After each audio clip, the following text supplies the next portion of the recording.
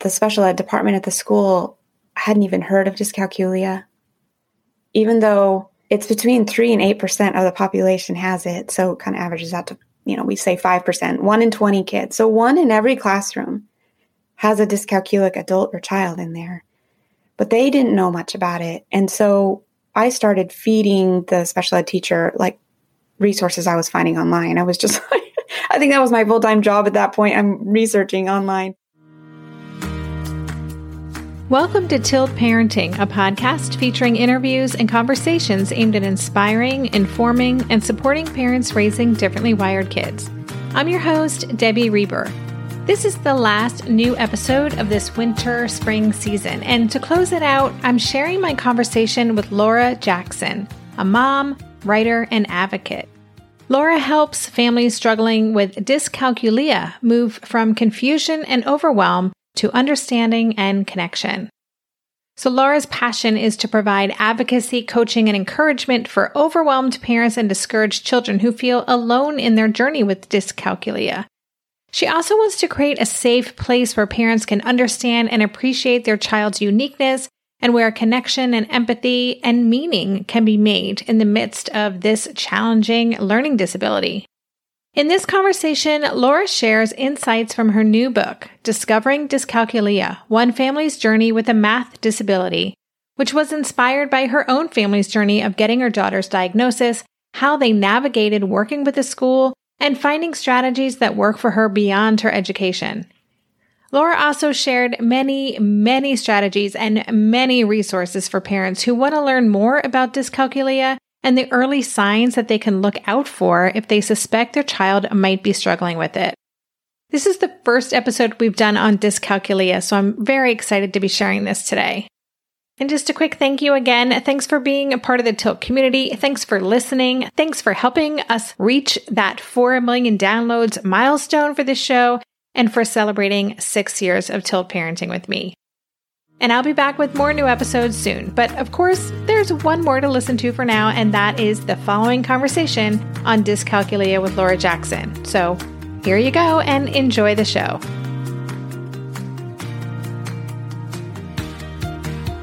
Hey, Laura, welcome to the podcast. Thanks, Debbie. It's fun to be here chatting with you. This is going to be just a lovely conversation, and I'm honored to be your first podcast interview. Your book is important, and I really think fills a gap in, what's available for parents. And so when I found out you were writing it, and we've been in touch for a while, I was really excited to bring you on to talk about it. But usually I have guests tell me their personal why and all of that kind of stuff. But your personal why is really your story. So I would love if you could just give us a little bit about your story. As we were discussing before I hit record, this wasn't your plan to be writing this book, I'm sure, when you became a parent and go down this journey. So can you tell us a little bit about your story and how you came to be doing this? Yeah, that's funny. I once heard a therapist say that our values in life come out of the places of joy and places of pain. And so I think about that when I think about how the book came about, and even just my work with parents who have children with dyscalculia. And when my daughter was 9 years old, she was in 3rd grade, and that was when I really started wondering why she was struggling so much in math. And she had been struggling previously, and looking back, knowing what I know now about dyscalculia, I maybe would have recognized it sooner, but I really didn't. As a parent, I thought, all kids learn differently and they're at their own pace. And I wasn't stressed out about the things that were happening so far. But in 3rd grade, she was very bright, articulate, loved school, and was really struggling with math. And this was after receiving 2 years of pull-out help at school. And I was having lunch with a friend, and she mentioned to me something about her own math learning disability. And I thought, I'm kind of embarrassed about what I thought at that point. I thought, you can't have a learning disability in math, can you? It's so black and white. And I Googled it and found understood.org's website, and the description of dyscalculia matched my daughter to a T. I remember just staring at it thinking, oh my goodness. So that started the journey of learning more, reading everything I could find on it, which honestly wasn't a whole lot. available. Most of what I found was coming out of the UK, but that really started this process of learning about it and then eventually getting her evaluated privately and at school. That's the journey of the dyscalculia. The book happened because a couple of years ago, our family made a big pivot and we moved out of the city to a kind of a quieter pace of life. And I quit my job in real estate. I was working part-time and I started reading through Julia Cameron's The Artist Way book. And it's all about unblocking creative parts in yourself that are blocked. And I started writing every day. And as a part of that writing, I started a blog and I thought, I'm just going to start sharing about our dyscalculia. And at that point my daughter was in 6th grade and we were in the middle of a lot of changes. And so I was just writing, one, to process my own story and what was happening. And two, I knew there must be someone else out there like us who were having a similar struggles. And I could not for the life of me find another blog online that was writing about dyscalculia from a personal point of view. So one thing led to another. A GHF Press found my blog, reached out, and an editor asked if I'd write a book. And maybe I wanted to write a book in the next 10 years of my life, but I hadn't imagined so soon and during a pandemic. But I decided to say yes. I thought they're gonna help me write a book, so let's do it. And it was a really rewarding process, actually, for processing our own journey, and also just realizing how far we had come in that time. And so, really, all that happened just during the pandemic, and here we are. That's awesome. That's a great story. Another example of parent creating what they needed. And it really is generous then for everyone else to follow. I want to go back to, kind of earlier in your story, because first of all, it's lovely that you had a friend who mentioned a math disability. We all have that friend who says something that connects the dots for us. And, there might be something going on here. And then we can kind of go down that rabbit hole. But you said that you then realized that there were things that you were seeing that your daughter had struggled with in math that you didn't realize was dyscalculia or some sort of math disability. What were some of those things? I'm just wondering, what are some of those signs that a parent who's listening to this might be thinking, I wonder if this is what's going on with my child? I think I'll start back at some signs that now I know were signs of dyscalculia, and even as early as kindergarten. And the dyscalculia experts now say that it can be and should be, it's great if it's discovered in kindergarten and 1st grade, because the help can begin so much sooner. So as a small child, she was never really interested in numbers. And, she was interested in a lot of other things. So I wasn't worried. But looking back, her counting sequences would often be off, and she would kind of laugh about it. But it was almost like counting 1 through 20 as a young child. She either couldn't do it or she would mix up numbers. Kindergarten, the teacher said to me, she's not keeping up with her math as well as the other kids. Well, I didn't really like our kindergarten teacher for other reasons. And so I didn't pay a whole lot of attention. And I thought she was a very bright kid. And so I thought, I just didn't register that you could be learning disabled and bright. Just honestly, that's how it was at that point. Now I know differently. And then in 1st grade and 2nd grade, the teachers started sending us home with flashcards for simple addition and subtraction that they said she should know by heart.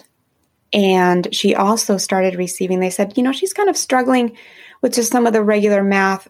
Why don't we put her in a small group, outside the classroom? We'll do some extra stuff a few times a week. And we thought, that's great. Math's not her thing, but let's get her some extra help. So she was already having trouble with those. And then in 3rd grade, what we were seeing is there was a multiplication drill every Friday.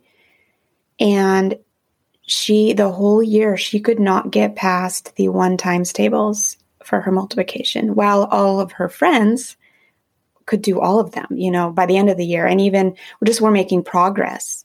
I think there were a couple of the 2 times tables she knew, but honestly, she went through the whole year unable to fill out the worksheet.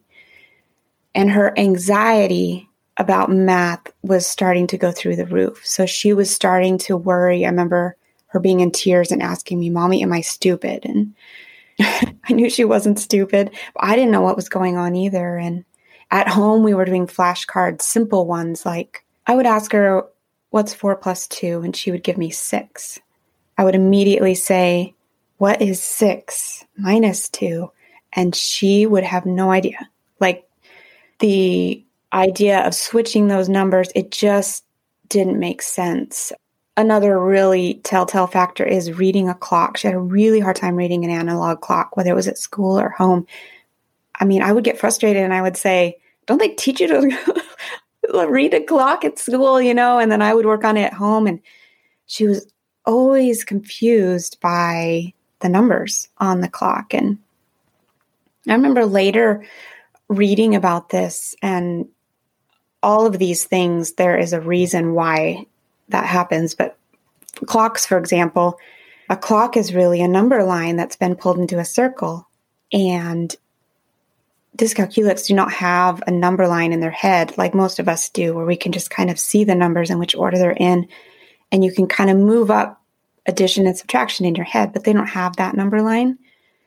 And so that's confusing. And the other, when they see a number line, they get confused about whether they're counting the lines or the spaces between the lines. And I know that sounds crazy, but it really is something that is confusing to them. So when they look at a clock and we're measuring, that whole space between the 1 and the 2 to be the 1 o'clock hour, they don't see it that way. There's just this arrow in the middle of nowhere, and they have to guess, is it a 1 or a 2? They don't have a sense of that. So those were some of the really early signs. Some ones that I didn't know that were happening, but after I started noticing, I could tell that this was happening. She couldn't subitize, and that means like to see a small quantity and know what it is instantly. And you'll see this right away with dice. So I didn't know, but she was actually counting dice, the dots on the dice, to know when we played games, to know what number it was. Where the rest of us, we can basically look at any dice up to 6 and instantly know what number it is. So that's another sign with dyscalculics when they're playing dominoes or dice games. They often will still be counting on their fingers. And there's so much controversy on this online. But basically, if they're still counting on their fingers when their peers have moved on to other methods, that can be a sign that they haven't learned other more efficient ways to count other than using their fingers. So that was another thing we noticed. And she was starting to become aware and hiding them under the table to count. There was confusion with dates and time. So even if we weren't using an analog clock and you were looking at a digital clock, and if it was 10:50, we'd, be like, "Oh, we have, 10 minutes till 11. She was just like, "What?" Like that didn't make sense. And for a dyscalculic, it's hard for them to remember that there's 60 minutes in an hour. So that's one thing that's difficult. And then you just have these numbers that just even the sight of a sequence of numbers is so befuddling to their mind. It can stress them out and they don't know what they're looking for. So those are some of the things that started popping up later.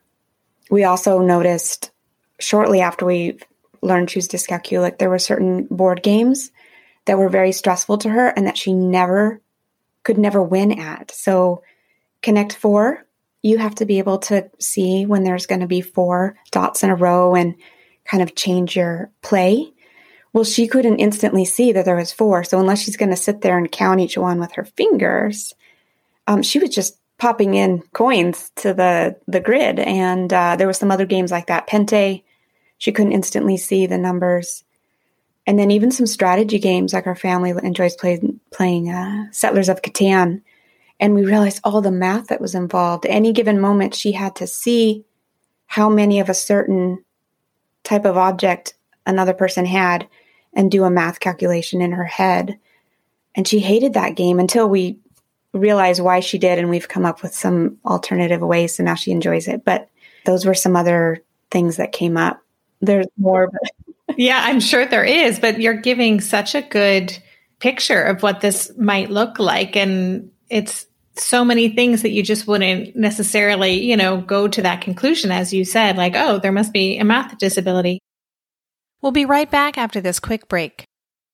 This year, I've been working on becoming more attuned to my body, and so I'm starting to really recognize how periodic spikes in anxiety or disruptions to my routines can seriously throw my whole system off. And as I've been traveling a ton this past month, which is both disruptive and somewhat stressful, I'm especially glad that I have the extra support of Synbiotic Plus, a 3-in-1 supplement from Ritual with clinically studied prebiotics, probiotics, and a postbiotic to support a balanced gut microbiome.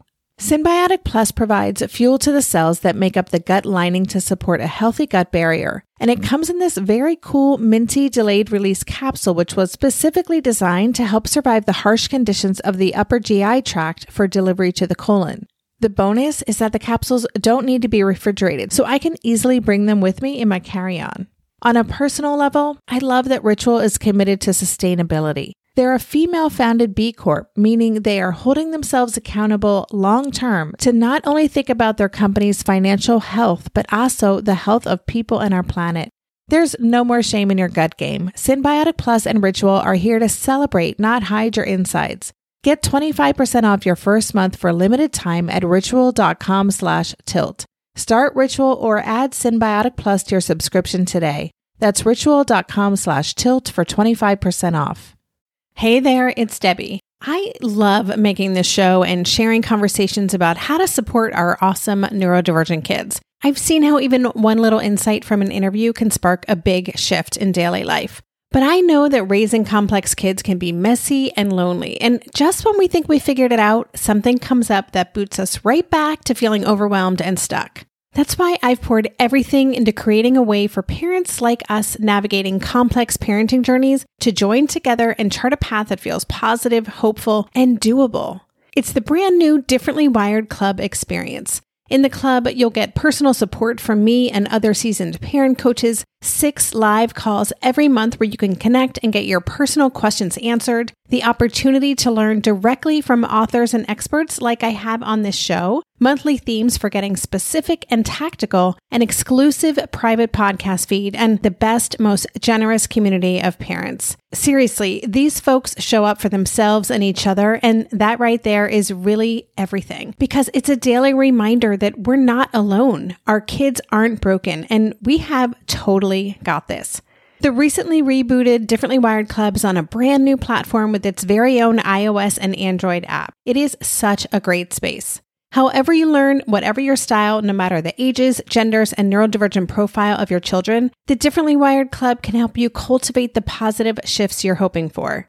Join us today by going to tiltparenting.com/club. That's tiltparenting.com/club. I hope to see you on the inside.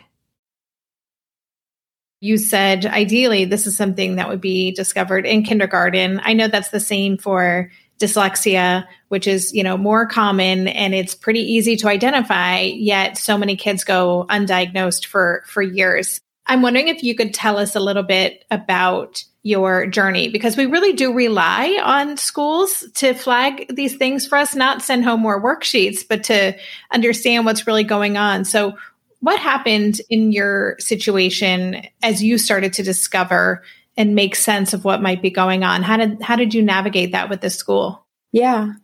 Well, when I, first read about the description of dyscalculia and realized it matched my daughter, I reached out to the school. We already had a team, I think it's called an SST team, a team set up for that she was receiving extra help in math.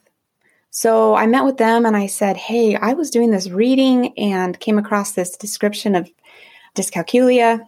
What do you think? Do you think my daughter could have this learning disability? And at that point, I didn't know how to approach the school. Going backwards, I learned later that they weren't allowed to tell me, oh, you should get your child evaluated, at least in the school district we were in. And I found that out later. So they didn't say anything. They just said, the teacher confirmed, your child is trying way harder than everybody else and isn't getting the math. And the math specialist who had been working with her for a couple of years now she was a real advocate for us, but they all just agreed there's some huge math problems here. And the conclusion was, let's wait until 4th grade and see what the teacher says. Well, this was halfway through 3rd grade. And I thought, okay, because I just didn't know any better. So I started reading. And the more I read, I thought more time is not going to help this child if she really does have dyscalculia. And so at that point, I reached out to some parents who had navigated the school systems for their child with dyslexia. And I said, how do you do this? How do you get the help you need at school? And so they let me know, you have to request. You have to officially request that your child be evaluated at school. And so I jumped through all those hoops, which took, she didn't get evaluated till the following November. So it almost took 9 months to get through that. And meanwhile, another parent said, you need to have your child privately evaluated because the school will have their own evaluation, but they really just are testing for what services do we need to provide your child. And you're going to have a much better picture if you have a neuropsych eval done on her. And so we were really grateful to get in with someone. And it was a 9-month wait list as well, but so worth it. We had that after the school evaluation. So the school, I would say, honestly wasn't very helpful. And I think their hands were a little bit tied. They had so many students they were evaluating. And when they looked at my daughter initially, they didn't want to test her because they said she loves school. She's doing well. She has friends. And basically her scores were coming in average because she was doing so well in some areas and really poorly in others. And it just kind of averaged her out. And so she was not someone they were worried about. So I had to play that really uncomfortable role of, which probably most parents on your podcast have had to play, where really standing up and saying, no, something is off. And we need to figure out what that is so we can get her the help she needs. And so she was evaluated. She did qualify for an IEP with, they didn't give a diagnosis, but they just said she qualifies for help in math because she has received all this help and is not progressing as her peers are. So they set up an IEP. But one struggle with that was that the special ed department at the school hadn't even heard of dyscalculia, even though it's between 3 and 8% of the population has it. So it kind of averages out to, we say 5%, 1 in 20 kids. So 1 in every classroom has a dyscalculic adult or child in there. But they didn't know much about it. And so I started feeding the special ed teacher, resources I was finding online. I was just I think that was my full-time job at that point. I'm researching online. We did that for the rest of that year and the following year. And really, my daughter made no progress in math. She had such a lovely, nice teacher, but who didn't know a thing about dyscalculia. And I didn't either. So I thought, well, you just have to help them in math the usual way. And the problem is what I've learned now is that dyscalculics, they're wired differently and they need a different way of learning math. And so during that kind of frustrating time with the IEPs and special ed, that was also when we made a move. And so I was excited about a new school district, and their IEP set her up with a pull-out math class for a full hour every single day. And I thought, that's going to be amazing. And it was not amazing. Turns out they also did not know. Not only did they not know how to teach a child with dyscalculia, there was a lot of trying to be tactful, but not a lot of skills in how to help students with anxiety and the anxiety they were facing because they felt like something was wrong with them. And that wasn't just my own daughter, but it was all the students in the class. After a while of that, my husband and I thought her anxiety, my daughter's anxiety had returned. She was biting her nails. She was unable to sleep. She was so anxious about going to school. And I just thought, we can't do this to her. This is causing more harm than good. And I don't know what that next step is, but it's certainly not staying in this class. And so we pulled her out. And in our state, you can do partial homeschool. So what we did is she stayed home in the morning for homeroom, and I taught her math. I found some books out of the UK, and then she went to the rest of the school day at school. That was actually the beginning of something really great, actually. And we are still doing that same system now where she's homeschooled for math and science. And then she has the rest of the day at middle school. I really thought in the early days that the school's responsibility, and I didn't realize this isn't how it is. I thought they would let me know if something was wrong with my kid, and I saw other kids struggling at our school, and we were at it's a large school district, but we were at a school that had high parent involvement, and I would say more resources than the average city school. But still, I would look at my daughter, I would look at other kids that obviously needed extra help, and nobody was saying anything to the parents. Like it was strange. And I thought, if they're not letting me know, then probably everything's okay. And I quickly realized that's not actually the case. And I hear that from other parents too, whose kids are struggling, and they keep saying to me, but I've checked with the school and the school hasn't said anything. And I'm thinking there's a lot of reasons the school can't say anything legally for fear of lawsuits. But secondly, a lot of them don't even have training on various learning differences. So, and especially dyscalculia, math learning difference. There's just hardly anything out there yet. Yeah, it is. There's so many things that came up as you were talking about that. I'm remembering one of the very first episodes of this podcast I did almost 6 years ago was about dyslexia. And it was someone who had gotten her master's as a reading specialist. And she said, dyslexia was never mentioned in any of my graduate school courses. And you shared and you write about the fact that you were the one educating the special education teacher on what dyscalculia was. And I think that's where so many of us get stuck. It's a real challenge also for parents who don't have the resources to be as involved. And we are really counting on the school to bring our attention to things or to understand how to navigate, and they're not aware of it. And then your child is also twice exceptional. And you talk about that in the book. And that is such a common experience, right? That these 2E kids, they learn how to compensate for their challenges or their relative weaknesses, and therefore they're doing okay, right? And we don't know necessarily that how hard they're working behind the scenes to do things, or that they are struggling with so much anxiety. I wanted to just ask you a question. I don't know if you know the answer to this, but you said that the school couldn't recommend that you do an evaluation for this or look for this. Can you say a little bit more about that? You said it might be your school district, but what have you heard from other families navigating this? Because I don't understand what's really going on there. I wish I did too. I can only speak from my experience and talking in 2 different school districts in our state. So it could be very different in other places. The school definitely could say, your kid is struggling in math and we'd love to give her some extra pull-out help. And so they did that. I ended up asking a couple parents whose child had gone through the evaluation process at school and was asking them, why wouldn't the school say to me when I suggested it, let's have your child evaluated for dyscalculia? And I was told by a few other parents that they had had that experience as well.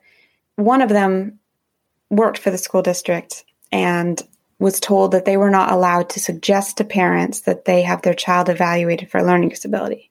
And the reasons could be, what if they suggested that? Well, they represent the school district, and by the IDEA, they have to evaluate a child whose parent has asked.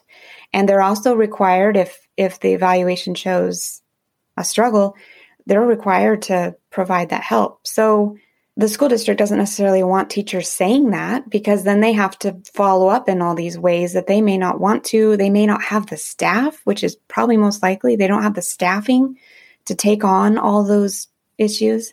So they could face lawsuit on that point. So say they don't hold up their end of the deal of evaluating and providing services, they can be sued. The other problem could be is, what if a teacher says, I think your kid has dyslexia or dyscalculia? What if the parent doesn't want to hear that and they're upset? I wanted to know what's going on. And that's kind of my personality, is like, what's really going on? But, what if the parent was upset with that? They could get upset with the school district, and your teacher's making false claims about my kid and legally cause trouble that way. So those are the 2, I would just say, guesses. I didn't get to hear from, especially that, staff/parent member, if the school district explained why they weren't allowed to do that. They were just told they were not to do that. And then when we moved school districts to a smaller school district, I was meeting with some coaches here on the island, and they said it's a similar situation. So parents really have to advocate for their own child to be evaluated. So it's very tricky to me. And I honestly have had so many questions about that. I've started asking people in other states because I'm just wondering if that was a local thing or if that is really a problem, like with policy that we have, like a little hiccup. Yeah, I think so. It's interesting to hear what you shared, and it does make sense. And all I keep thinking is that it's the students who are the losers in this situation, because if they are catching these things early, it's really helpful for so many reasons, right? Self-esteem, like so many things that can go off the rails if a child has an undiagnosed learning disability. It's just unfortunate that there's so many kind of barriers to getting that information. We'll be right back after this quick break. Well, hey there, busy mama. Are you looking for ways to make your life easier, your home less chaotic, and at the same time add more joy to your life? My name is Deanna Yates, and I'm the host of Wanna Be Clutter-Free, a podcast all about letting go of the stuff we don't need in our lives so that we can focus on what truly matters. Don't worry, I'm not going to tell you to throw it all away or make you feel guilty about keeping something you love, no matter how many other people don't quite understand it. But I will give you practical and, more importantly, actionable advice so that you can make progress right away. And you won't just hear it from me. There are amazing guests too. It's like having your bestie in your pocket telling you it's okay to let go of the things that are not serving you and your family in a totally non-judgmental way.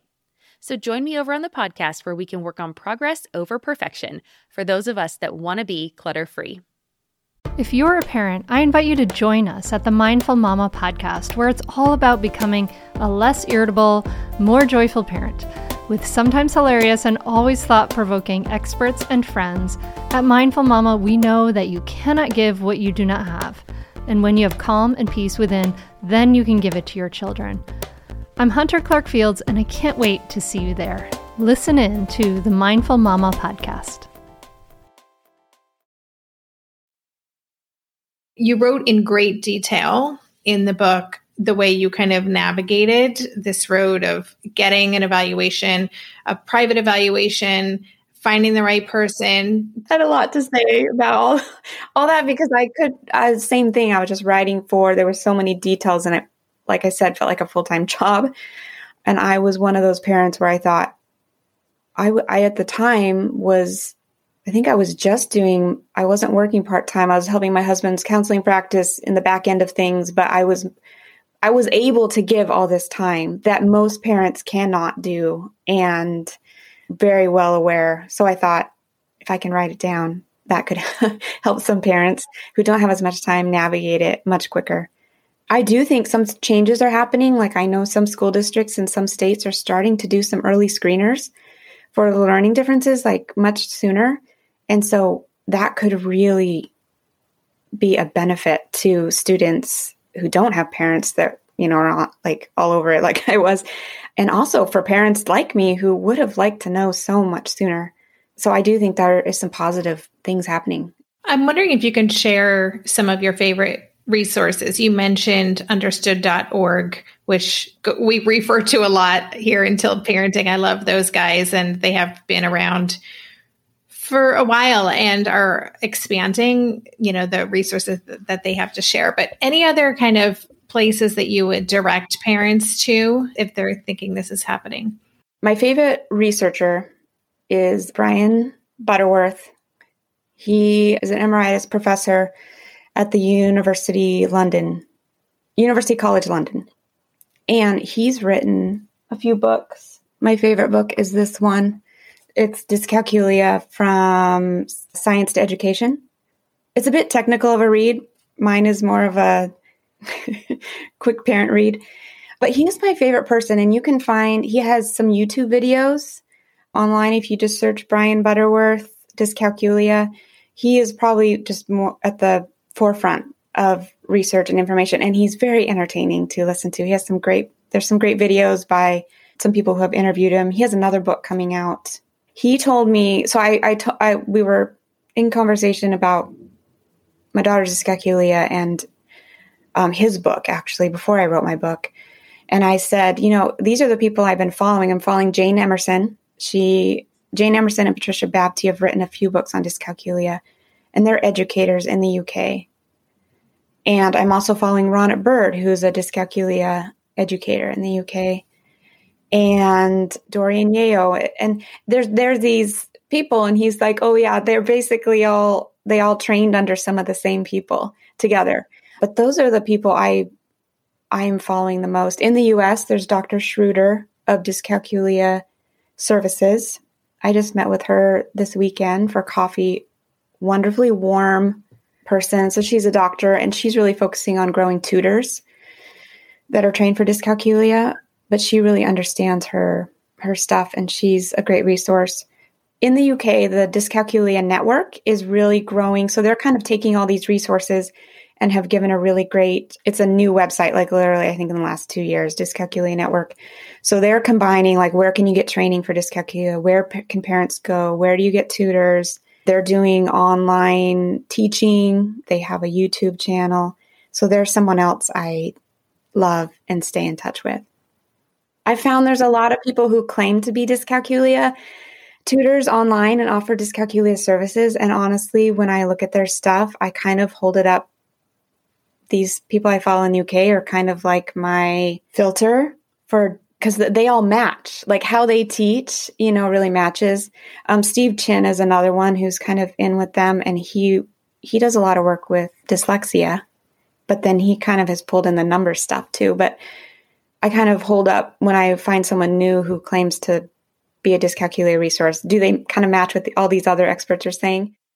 Well, that's great. There's so many good resources, and listeners, I'll have links to all of these in the show notes page. So just go there and you can check all of these out. It's interesting that so much of this work is happening in the UK. That's also the case for PDA, which is something a lot of listeners are exploring. It's very under-resourced in the United States, and there are a lot of practitioners in the UK and in Australia who are really kind of just further ahead in their knowledge and understanding of that.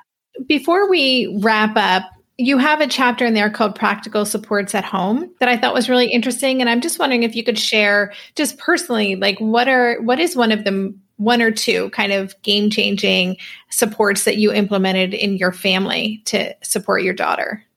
Well, the first piece was, it's going to leak into the education piece, but it was really taking her math understanding back to using handheld manipulatives. Brian Butterworth and Dorian Yeo, they really believe that the main problem for dyscalculic minds is that the area in the brain that processes numbers, that they don't know exactly what it is or isn't doing, but it's doing something different than it is in an average mind or the other 95%. And so there's a problem there, and the problem seems to be the lack of understanding numbers as sets. So hard to explain, but like when you see a 4 or something that is what you would be, whatever is 4-ness, they don't understand that as a grouping of 2 and 2 or 3 and 1. Like 4 is just this number. It doesn't have something anchoring it as such. So you can imagine when you start to go working out calculations, if you don't have a sense that 4 is these 4 dots or 2 and 2, or like what that set is, and you're combining it with another set, of course, it's very confusing. And you may think, well, they're fine because they can count up. And most dyscalculics can count up. So they may say 4, 5, 6, 7, 8, but they don't have a sense of like 2 groups of 4.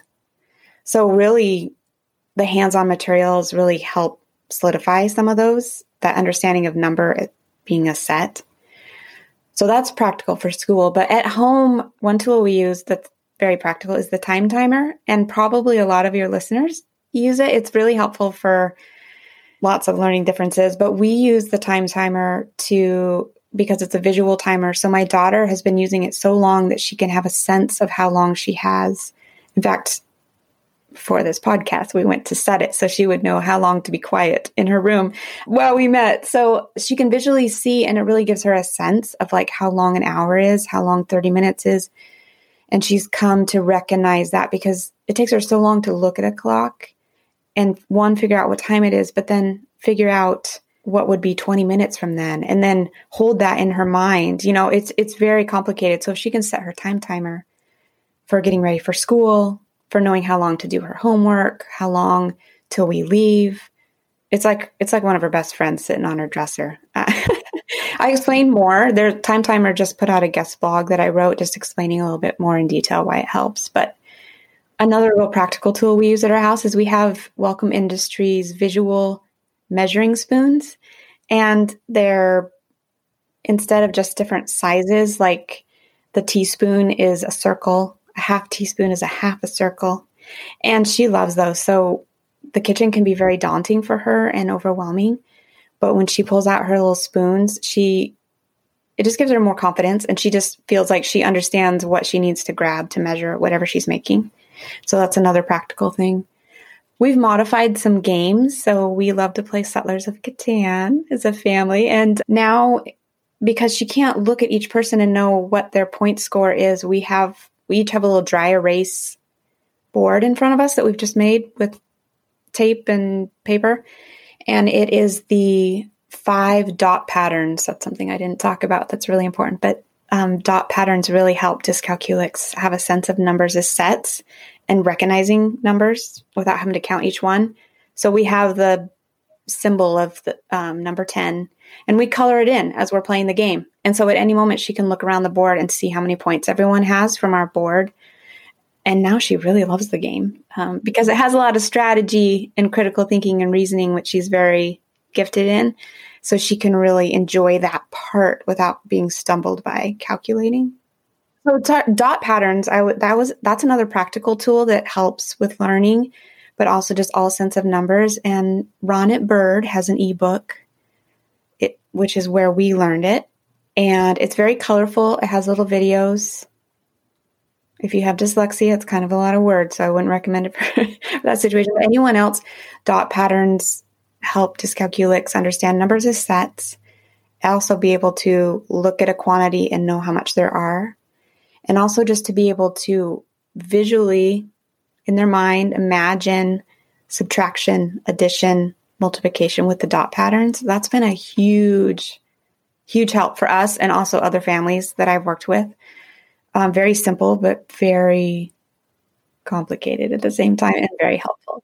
So great. You've shared so many awesome resources. And again, I can already tell this is going to be a very long show notes page, but that's great. I love being able to direct people towards more information. I would also say at the end of the book, I listed most of those resources, I think, in the back of the book. So if you miss anything, they'll be in there. Awesome. So listeners, if this is something that you are suspecting you're dealing with your kids, or your child has a math disability and you want to learn more, I highly recommend checking out Discovering Dyscalculia, One Family's Journey with a Math Disability. It's Laura's new book. It's out as you're listening to this. Check out Laura's blog. Where can people see your blog and connect with you on social media or anywhere else? Yes, I made my website easy, so you don't have to spell dyscalculia, but my website is lauramjackson.com.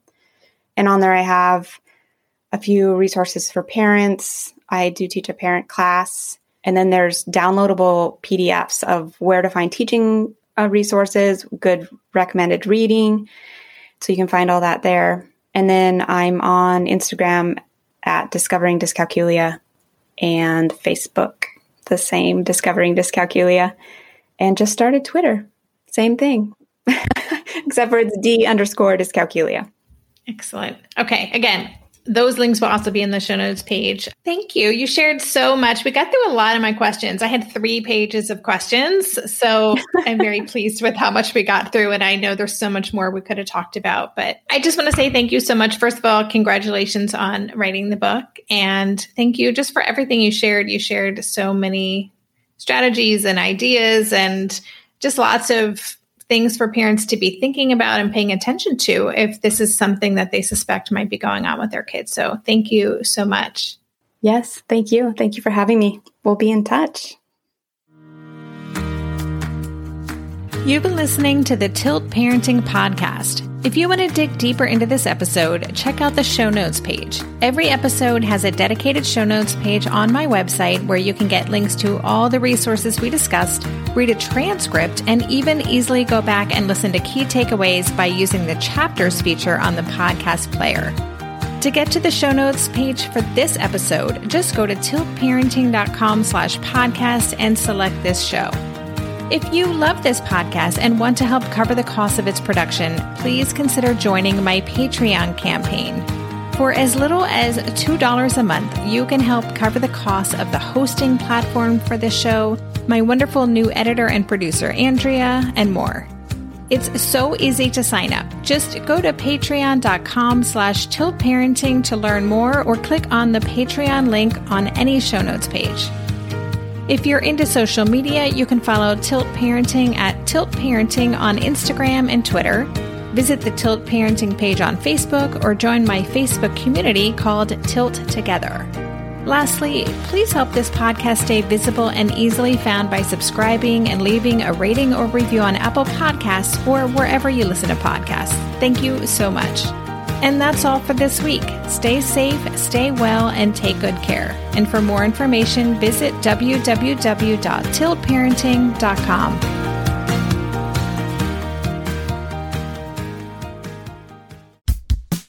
Oh, hey, everybody. It's us, Blair and Molly, your old pals from Toddler Purgatory.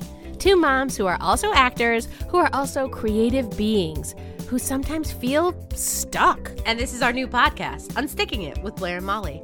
What happens when your creative spark just seems to disappear? Gone. Poof. Bye. See ya. What happens when life gets in the way of your creativity instead of nourishing it? That's what happened to Molly and me. We felt like the thing that drove us creatively stopped working, and impending doom had in fact impended. Totally. So we decided to do something about it. And that was steal ideas about getting unstuck from the most creative people we can find. We talk to guests about how to break through the mucky, gluey, sticky wall that can get between you and your creativity. We hear about their journeys, their successes, their challenges, and even their bougie coffee shop orders. And we're not just talking Bob Ross type paint on paper artists here, though we talk to them too. We're talking to actors, creative directors, dancers, and people who are working hard to be their best creative selves in a world that can sometimes feel real uncreative. We all have something to teach each other, so let's steal their ideas together. Join us, won't you, as we deep dive into how to unstick ourselves from the life gunk that can get in the way of our creative freedom. Pandemics, school calendars, world events, lack of sleep. Oh, get out of their life gunk. And let's get back to your best creative self. Subscribe to Unsticking It with Blair and Molly. You're not going to want to miss an episode. Unsticking It with Blair and Molly, because sometimes life sucks.